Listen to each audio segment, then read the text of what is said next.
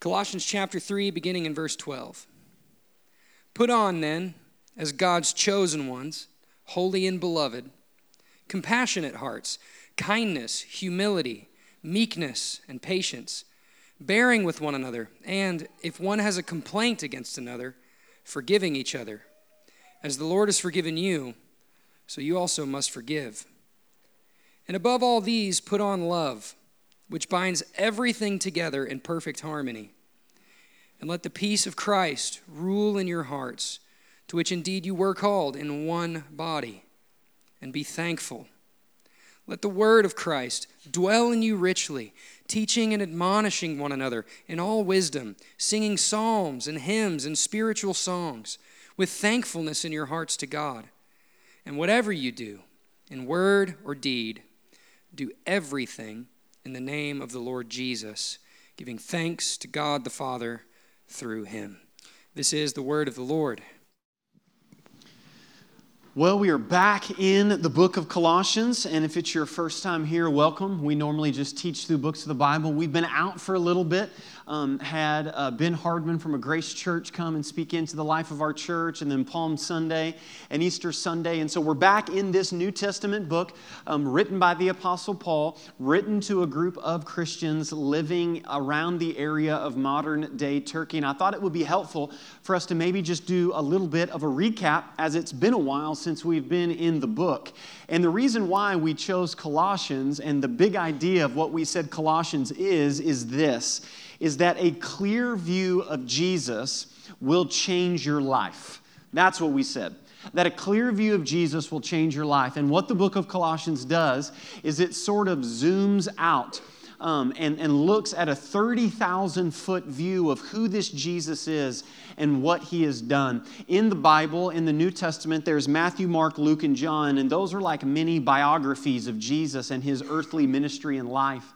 And then we have Acts, which is sort of the history of the church. And then we have what are called the epistles, which is what written by Apostle Paul, Peter, John, and these guys. And what they do is they apply to a local church the gospel and the good news of Jesus Christ. And we said, listen, if you get a clear view of Jesus, it'll change your life. The writer of the book of Colossians actually was like a modern-day terrorist, was going around arresting Christians, hated Christ. He got a clear view of Jesus, and his life changed. And we said that there was a goal in this series, and the goal is twofold. The goal is for people to meet Jesus and to mature in Jesus. And we've had people meet Jesus in this series going, man, I didn't know that that's who Jesus was, that that's what Jesus did. But it's not just to meet Jesus, it's also to mature in Jesus. And the Apostle Paul says that's why he's writing the letter. Him we proclaim, warning everyone and teaching everyone with all wisdom, that we may present everyone mature in Christ. And we said for those of us who have been walking with Jesus and known Jesus for a while, that's what we should be doing, that we should be maturing in Jesus. We said this, that a 45-year-old man in the kiddie pool is awkward, okay, and a little bit weird. And we said that for us as Christians, that we should be growing and maturing in our Christ likeness. And there's really three sort of main thrusts of the letter of Colossians. The first one is this: to reclaim the supremacy of Jesus. That was sort of chapter 1. And supremacy means first. It means nothing else above that it is first. And we said the reason why it's important is the book of Colossians challenges us. And it does not ask this question, is Jesus important? It doesn't ask that question. I mean, I think in Butler County, you would ask that question, is Jesus important? Amen, brother. Jesus is important. Yes and amen. Paul doesn't ask that question. Supremacy asks this question, is Jesus first? You say that's an entirely different question. If Jesus is important and we go down that route, then we try to sort of add him in our life and in our calendar and in our budget. But if we say that Jesus is first, then everything else in our calendar and our budget gets built around Jesus, that he is supreme, that he's first. The second thing is this, is to rest in the sufficiency of Jesus. One of the reasons why the Apostle Paul was writing this letter was to correct some false teaching that had come into the church. And interesting enough, we learned that false teaching coming from the enemy doesn't come from a devil with horns and a pitchfork, but actually it comes disguised in a little bit of truth. And we said that the sufficiency of Jesus is this: Jesus plus nothing equals everything. That's the good news. That it's only Jesus to have a right standing with God. But what the false teachers were saying was, well, it's Jesus and maybe, obey these rules and this Sabbath and Jesus plus baptism or Jesus plus this or Jesus. It's always these good things that they would add. And we said that idolatry is when you take a good thing and make it a God thing. That's when it becomes a bad thing. We said we need to be on guard for that because our hearts drift towards adding to Jesus. And then the last thing was this: to remember the simplicity of the gospel. That the good news, listen, for God so loved the world that He gave His only Son, that whoever would believe in Him should not perish, but have everlasting life. Listen, that's good news. Listen, that's not something that we hear John 3:16 and we're like, yeah, Tim Tebow, amen, man, right? And then we go on to the deeper things of God. No. The same gospel that saves us is the same gospel that sustains us. That this is something that we need every day of our life. We don't move on from that, but we rest and remember the simplicity of the gospel. And then the outline of the book was very important. We said the outline of the book is this. Chapter 1 was like the gospel proclaimed.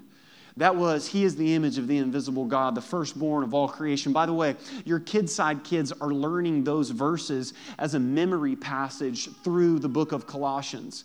And what the Apostle Paul did in chapter 1 was just proclaim. This is what Jesus did. This is who Jesus is. This is what God has done. And then in chapter 2, it was like the gospel protected. And we said that this is where he sort of corrected the false teaching. It's not Jesus plus, philosophy or Jesus plus rules, that it's Jesus plus nothing equals everything. But then chapter 3 was a pivotal point in the letter. And chapter 3 and 4 is the gospel practiced. And so this week we're going to see what are the implications for us in our everyday life and for us as a church family. And then next week he talks about married couples, husbands, this is what your role is. Ladies, this is what your role is. Parents, this is what your role is. But what's important about that outline is literally the order of the gospel. And here's what I mean by that. He didn't open the letter, and in chapter 1 and chapter 2, he didn't say, forgive each other. And if you have a complaint, then do this. And hey, do this. And this is the way you're supposed to live. And this is the way that you're supposed to behave. He didn't start the letter that way. He started the letter with, this is who Jesus is, and this is what He's done. And listen, that is the gospel. That's the order of the gospel. The gospel is not behave and then God will love you. The gospel is believe that God does love you. And we see that in and through the person of Jesus Christ. But chapter 3, verse 1 is the thesis. And we said that we have to read verse 1 every week because that's his thesis. Everything else comes from that. And so this week and next week and one more week, we will read this verse. And he says this: if then you have been raised with Christ, seek the things that are above where Christ is seated at the right hand of God. Raised with Christ. We celebrated it last Sunday. The resurrection of Jesus Christ. That, hey, listen, the grave is empty and the throne is occupied. Amen? And that has a profound effect on our lives. That now our identity as Christians is that we are raised with Jesus. That if you have confessed with your mouth that Jesus is Lord and believed in your heart that God has raised Him from the dead, Romans chapter 10, verse 9 would say, that you are now a new creation. That to repent of our way of life and to trust God for a new way of life, that now we have a new identity. Maybe this will help. One of the cool things I've found is having children and having kids is watching TV shows with them that are spin-offs of TV shows that you watched as a kid growing up, right? So I'm just now starting to experience this, and it's super cool. One of the TV shows our kids have been watching is the spinoff of the old Mighty Ducks. Do we remember the Mighty Ducks? I got any 90s kids in here, right? Quack, quack, quack. Okay, I feel the spirit in here today, right? Okay? But this is sort of a new show, and it's great. It's fun. It's got Emilio Estevez in it. And the premise of it is that the main character, and then that's his mom, he tried out for the Mighty Ducks hockey team, and he didn't make it. He essentially wasn't good enough. And the mom is a single mom, and she's sort of defending her kid like, my baby's good enough. Let me go up to this coach and see why he didn't make the team. And so the mom asked the coach, what can he do to get better and try out next year? And the coach looked at her and said, just don't bother. And so she's like, you did not just say that to me, right? So she's like, I'm going to make our own team, and we're going to win and do that. And the name of the team is the Don't Bothers. Like, that's the name of the team. So they're this misfit sort of just, ragtag team, and they're going to beat the Mighty Ducks. And she has no idea how to coach or any of that. But in the second episode, before they've ever played a single game, they don't even have gear to play hockey as this team. She has an award ceremony for the kids. And her kid is so embarrassed. He's like, Mom, we haven't even played a game yet. And she's handing out awards. She's like, the most goals scored this year, and handing them out. And the kids are all kind of embarrassed and stuff.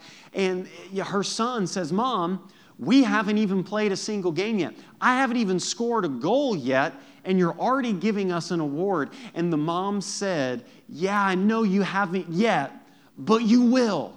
You will. You guys will win. And as I watched that, I thought, that's good news. That's good news. Listen, that's just like the gospel. For while we were still sinners, Christ died for us.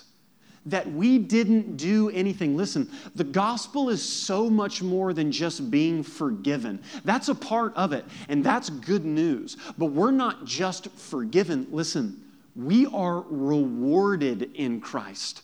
That we now have a new identity. And what the Apostle Paul does from now on in the letter is, that's no longer your life anymore. That's not who you are. This is who you are. So live this way. And so our big idea in the thesis today is simply this: who we are affects the way we live. Who we are affects the way we live. Now, the reason why this is so important is because the world and the system of the world would reverse this and say, the way you live and what you do is who you are. I mean, just think about the way that you introduce yourself to somebody. Hey, my name's Jason and I'm a pastor. Or, my name's so-and-so and I work here. We think that we are defined by what we do. Or to put it this way, that our identity is something that we have to achieve, that we have to work at. But the good news of the gospel of Jesus Christ is that as a Christian, your identity is not something that you achieve. Listen, your identity is something that you receive in Jesus. This is the good news. This is grace. And grace is an unearned gift from an unobligated giver. That we didn't do anything for God to love us, but He set His love on us in Christ. And so what I want to do today is, I just want to break this in two parts. I want to look at who we are and what the passage says about that, and then how we live. And the implications of how we live are in a corporate setting. If you saw in those verses, he's writing to a church. He's writing to Christians. And he's saying, hey, if you're a member of the church of Jesus Christ, this is how you're supposed to live. But first, we start with our identity, who we are. And look at verse 12. He says this, put on then. So we've learned about that. What he says is our old way of life we need to put off. And we sort of had that kind of strong message about there's some things as Christians that we don't play with. that we don't mess around with because that's not who we are. That's not our identity anymore. That we put those things off, that we're dead to those things. But then there's some things that we put on. And he says we put on, but before he does that, he gives us these 3 identity statements, and I just want to take them one at a time. The first one is this: put on then as God's chosen ones. Who we are. The first thing is this: we are chosen by God. This is incredible news. And now listen, this is a doctrine that's a little bit controversial. It's the doctrine known as the doctrine of election. Now, before people are like, well, predestination and election, I don't believe in none of that stuff. Well, number one, the Bible uses these words, okay? So number one, you're mean, okay? And we need to know what these mean, because the odds are is that you don't believe in something that was taught wrongly to you. But the Bible loves having this tension.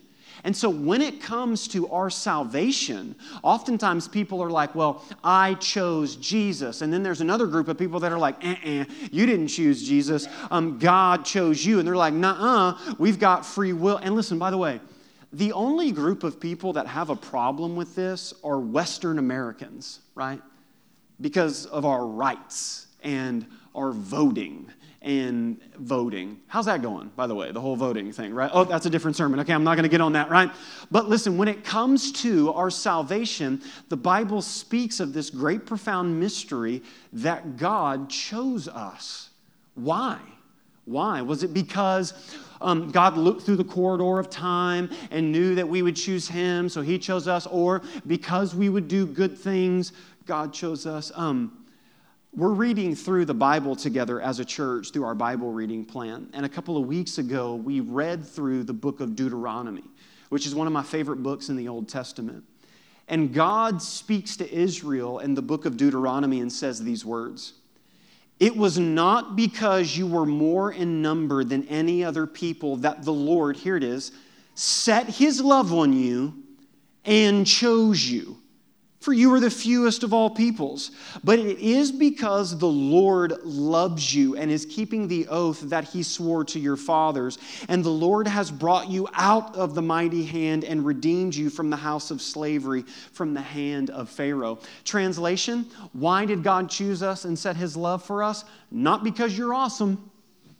Nope, you're not awesome. Welcome to Westside. Glad you're here today, okay? You're not awesome. God's awesome. And that was His display to show the world that He was going to take this small group of people and set His love and affection on them, and that all other nations would know that He is the true God by the people of Israel. And listen, Jesus would say later on in John chapter 15, verse 16, Jesus would say these words: "You did not choose me, but I chose you." Any questions? Right? "You did not choose me, but I chose you and appointed you that you should go and bear fruit, and that your fruit should abide, so that whatever you ask the Father in my name, that He may give it to you." Now, if you know your Bible, you should be arguing with me a little bit and have some questions.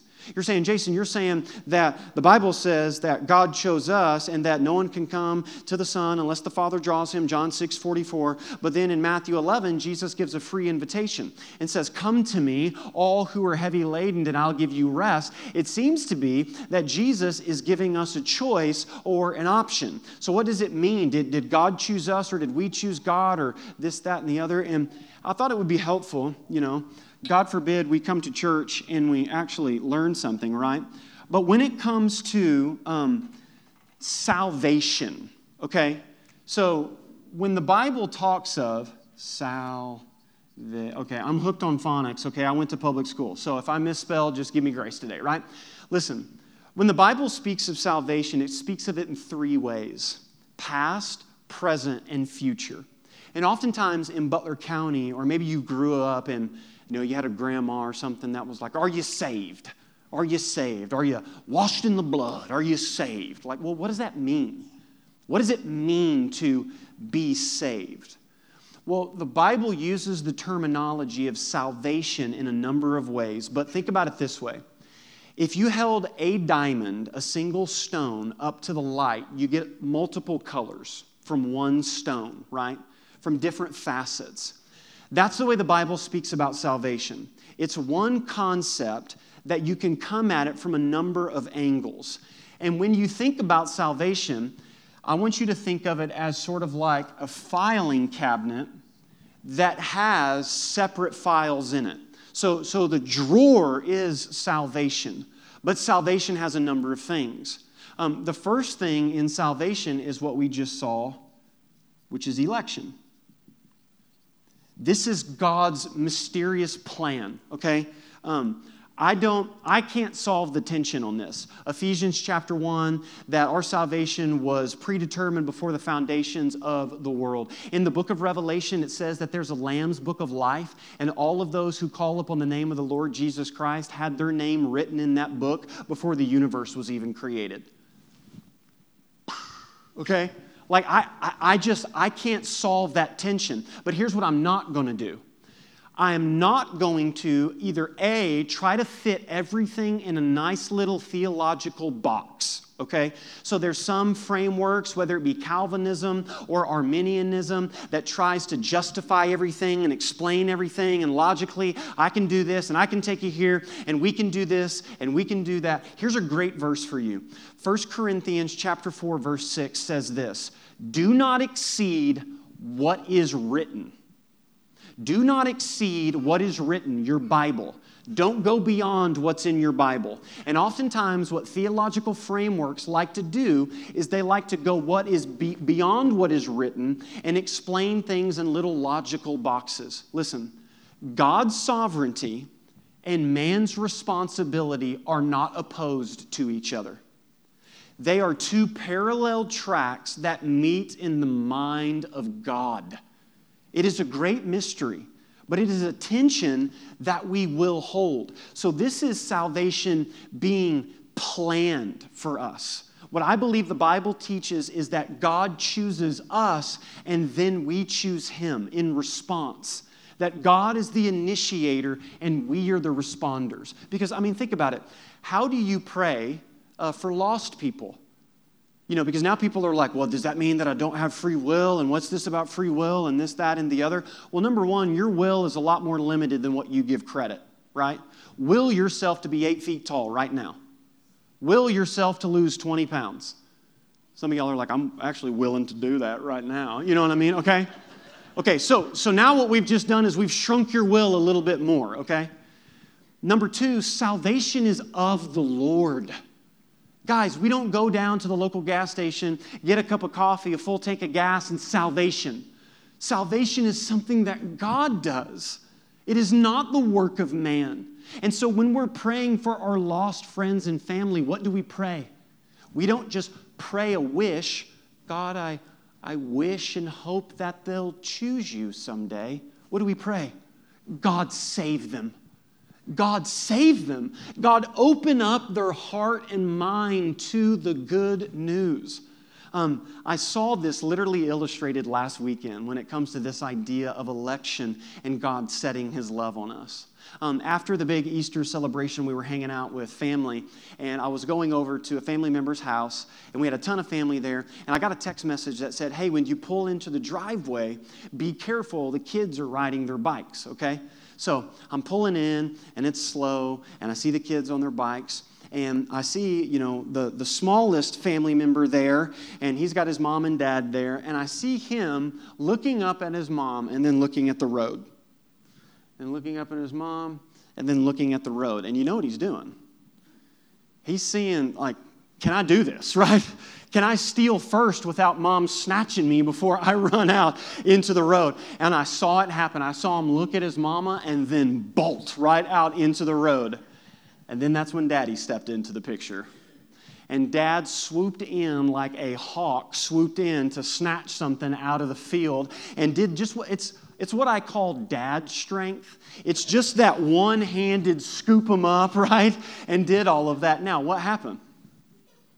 What did mom and dad not do?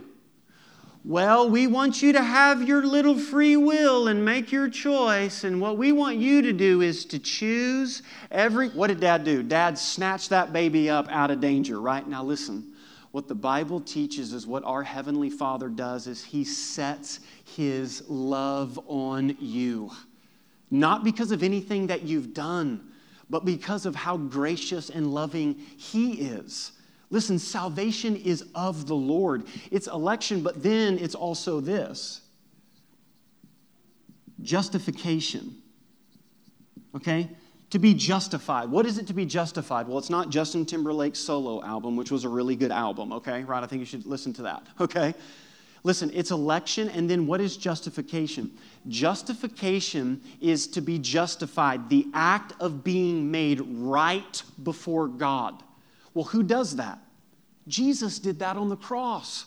That's what we celebrate on Good Friday, is that Jesus paid for our sins, atoned for our sins on the cross, and then 3 days later rose again. By the way, when Jesus did that, that meant that Jesus paid for all sins, past, future, and present, correct? Because we weren't born and we weren't around yet when Jesus paid for sin. He paid for all the sins in the Old Testament and for all future sins as well.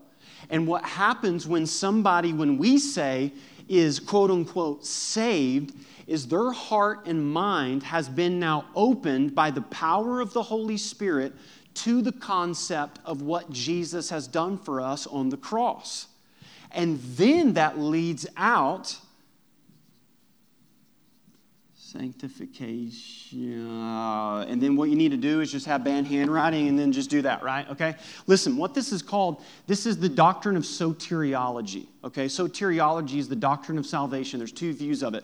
The monergism, which is one, or synergism, which is partnership. And so in seminaries and big Bible schools, they're like, well, the doctrine of soteriology teaches that through monergism and synergism, and I'm saving you like 10 grand from seminary right now free, okay? And what now happens in our life is what's called sanctification. This is God planning salvation. This is God paying for salvation. This is God applying salvation. This is us becoming more and more like Jesus every single day of our life. This is us maturing in Christ. This is us finding out about our spiritual gifts. This is us serving. This is us forgiving. This is what we see in the passage today, is marks of sanctification. Here's what's so important about this order. If you reverse this order, you reverse the gospel. And this is what a lot of churches and a lot of Christians do. They say, we know that God plans salvation, but in order for you to be quote unquote saved and to be right before God, we need to see that evidence in your life. So it's behave first. Behave.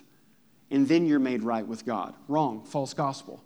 Paul addresses that in the book of Galatians. It is not behave. Listen, the gospel is one thing. Believe. It's believe. That's what it is. And then through that belief, our life is changed. So maybe you grew up in a background that said in order to be made right with God, you need to be baptized, or you need to speak in tongues, or you need to do all of this. Listen, I have so many conversations. I'll never forget having a conversation with a lady. And we were talking about the goodness of Jesus and what Jesus had done for her in her life.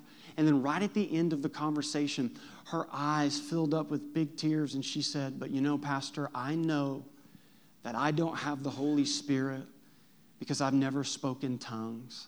And my heart just broke for her. And I said, oh, please listen. That's somebody who taught you that went beyond what is written. Listen, there is no prerequisite for salvation. The only prerequisite for salvation is the sin that you contributed to salvation. That's it. And then after that's applied to our life, then we see maybe it's the manifestation of those gifts. And then it's the act of baptism and this, that, and the other. But we cannot reverse this order. And then the last thing that we see in the filing cabinet is this: glorification.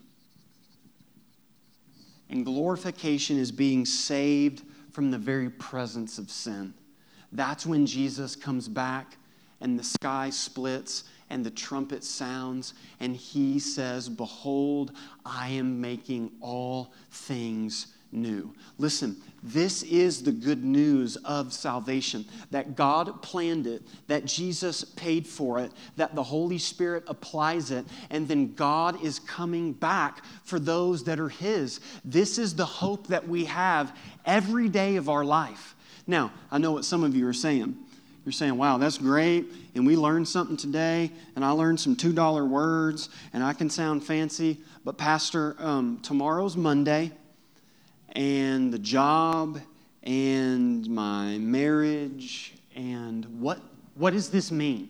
Listen, theology should always lead to practice. We don't just sit around with that whiteboard and discuss deep things so we can argue with people on Facebook about that. It should do something to your life. And the reason why understanding this identity of being chosen by God is so important is this: that if I didn't do anything for God to choose me and to love me, then how can I ever do anything to make God unlove me?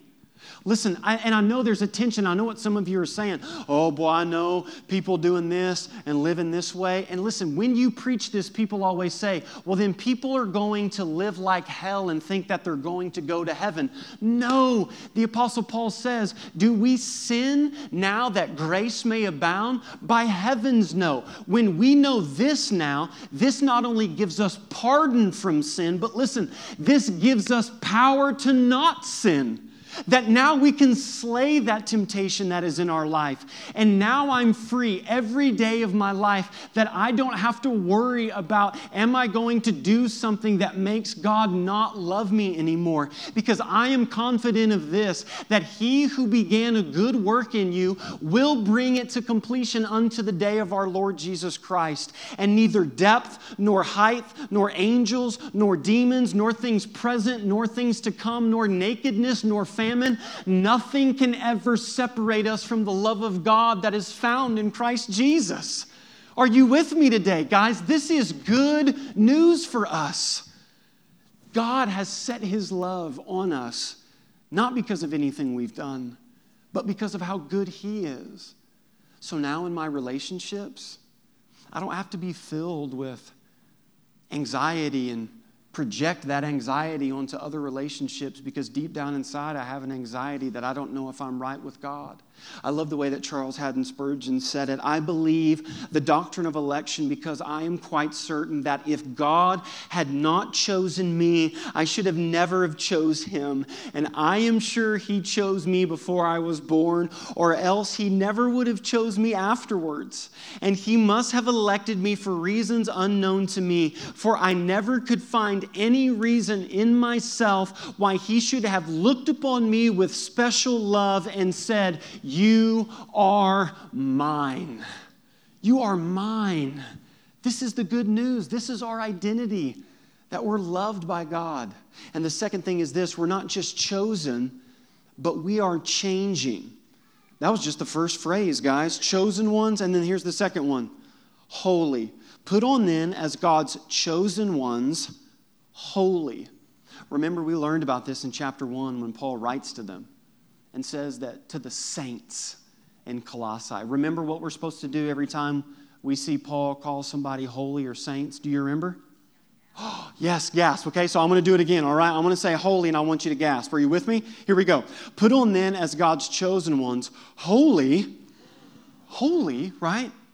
Holy means separate, distinct, set apart. But the funny thing is that they're far from actually being practically holy every day of their life. But what we said the good news is because of what Jesus has done, when God looks upon our life, He doesn't see the sin, the failures, the temptation. He sees Jesus. And then in our life, when that identity starts to set in and drop, listen, I believe most Christians live this with a head knowledge. They don't live this with a heart knowledge. And when this drops from your head to your heart, there is a freedom in your life. Listen, to be holy and to be changing is this: holiness isn't just about leaving sin behind. Holiness is about loving Jesus more. That's what holiness is about.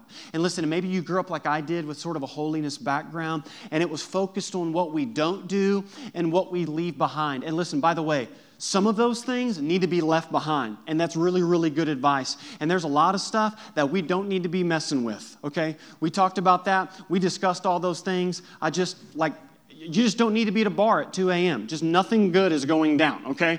And then you're like, I can't believe this happened. I can, okay, right? I can. We talked about the guy who, got the DWI and said, I can't believe God's doing this to me. Correction. You drank 14 beers and drove your car, okay? The only thing that God did do was spare your life, all right? So there are things that we need to leave behind, but that's not what the Christian life is about. That's not the whole thing, man. It's about loving Jesus more. Listen, do you love Jesus? Reading our Bibles do you know why we come and gather the first day of the week as the text was read? Because this is the day that Jesus rose. And why do we come and gather and read these scriptures and sing these songs? To remember who we are. To remember who we are. That's why the singing psalms back and forth and doing this. What's that all about? It's retelling the gospel story. Do you love Jesus? Listen, we're chosen, we're changing, and then this, we're cherished.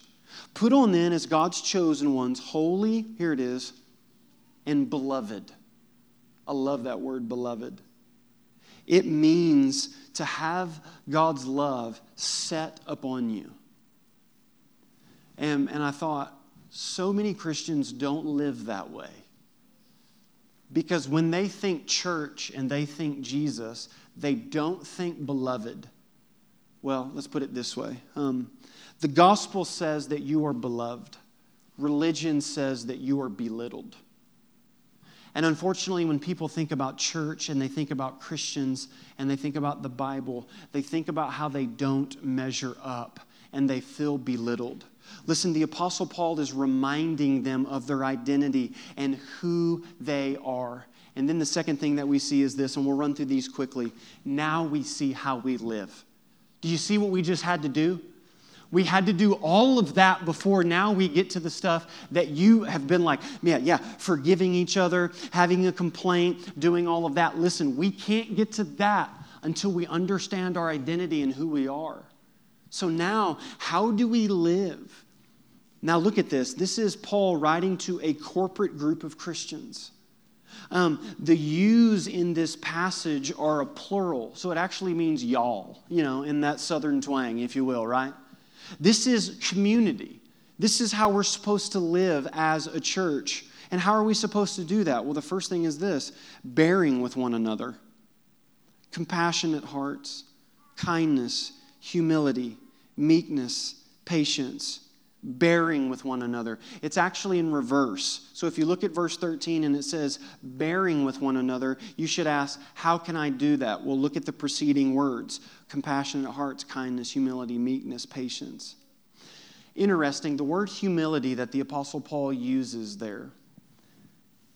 Until the Bible was written, that Greek word for humility was always used in a negative sense in ancient Greek literature. It was always bad. It was never good. It was like, well, this person is this, that, and humble or humility. It showed back then a sign of weakness because, if you look at the Roman Empire, you ruled by strength and by power and by making a point and declaring with all authority and doing all of that. And then the Apostle Paul says, if you bring that mindset over into your relationships, you won't have any relationships. Because we say it this way, you can either make a point or you can make a difference, but you can't make both. And so when we bear with one another as a church, what we're doing is we're putting on compassionate hearts, kindness, humility, meekness, and patience. By the way, with one another. And then he goes on and says this. Verse 13, look at your Bible. And if one has a complaint against another, forgiving each other as God in Christ has forgiven us. Now, follow me on this logic here, okay? If the Apostle Paul is writing to a New Testament church of Christians, And he is saying, if a complaint happens, you need to forgive each other. And later on in some verses, we're going to see that he even calls people out by name.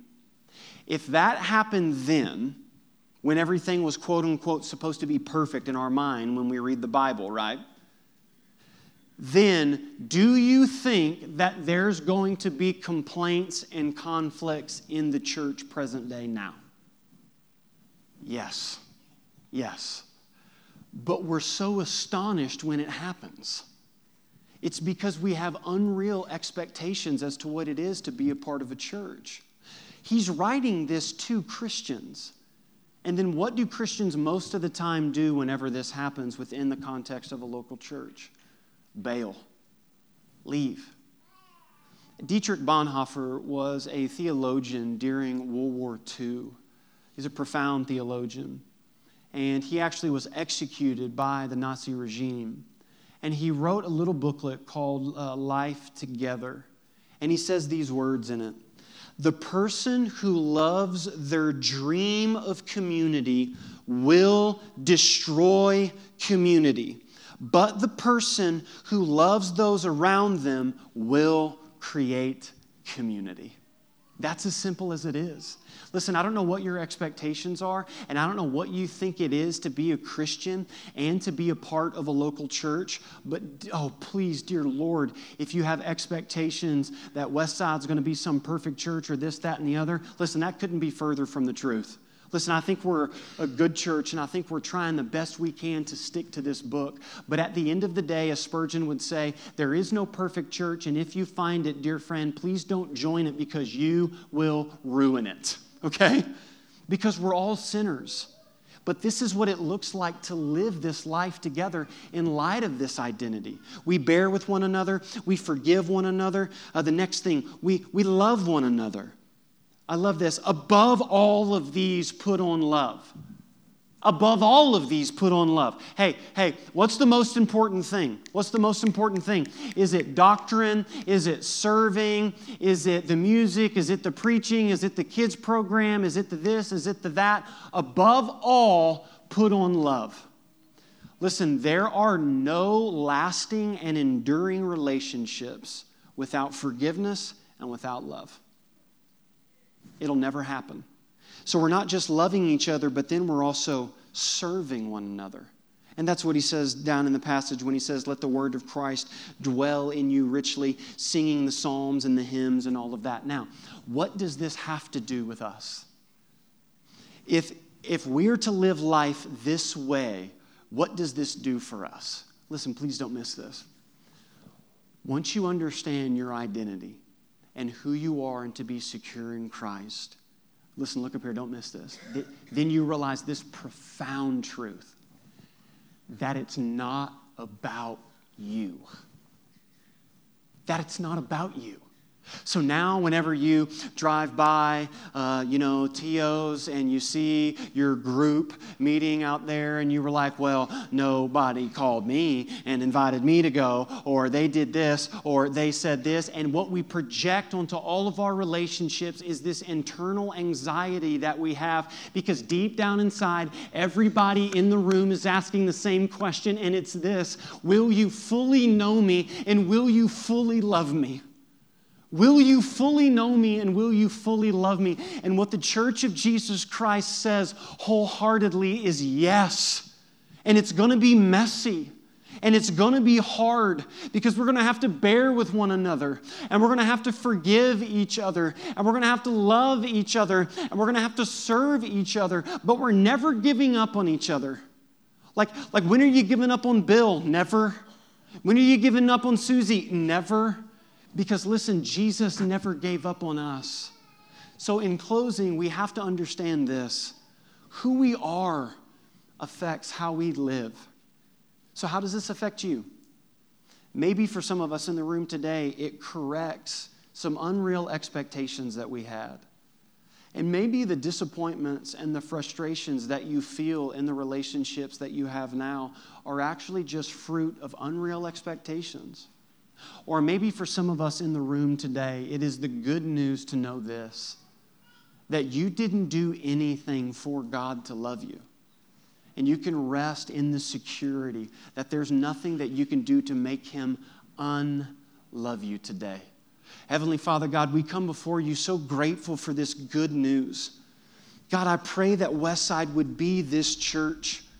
God, I pray that Westside would be a church that knows its identity, that knows who we are in you, Jesus. Yes, these doctrines sometimes stretch our mind, and sometimes it's hard to understand. But at the end of the day, when we grasp these truths, we find so much freedom. So much freedom to know that it's not about us anymore. Because, God, it's so exhausting in our lives to constantly be the person in the prominent position, to constantly be the person to cast judgment, to constantly be the person who says, this is how this should go, and to critique this and to do that. God, may you begin to destroy superficial relationships in this church. We will not have it. God, we pray against the enemy, his workers, and their effects. The enemy would love nothing more than for Westside to be filled with just superficial relationships. But may the knowledge of who we are drop from our head down to our heart. And then may we begin to bear with one another, to walk in circumstances in life with each other, to forgive each other. God, there's people in this room who are brothers and sisters in Christ, who have aught in a relationship. God, may you begin to work in their heart and mind, because what we know is this, God, is that we don't bail, that we don't leave, that we don't run the other way, because you didn't give up on us, but you kept chasing us and you kept pursuing us. And then finally you snatched us and said, you are mine and I am setting my love on you. And it's changed us. Holy Spirit, have your way with us in this place.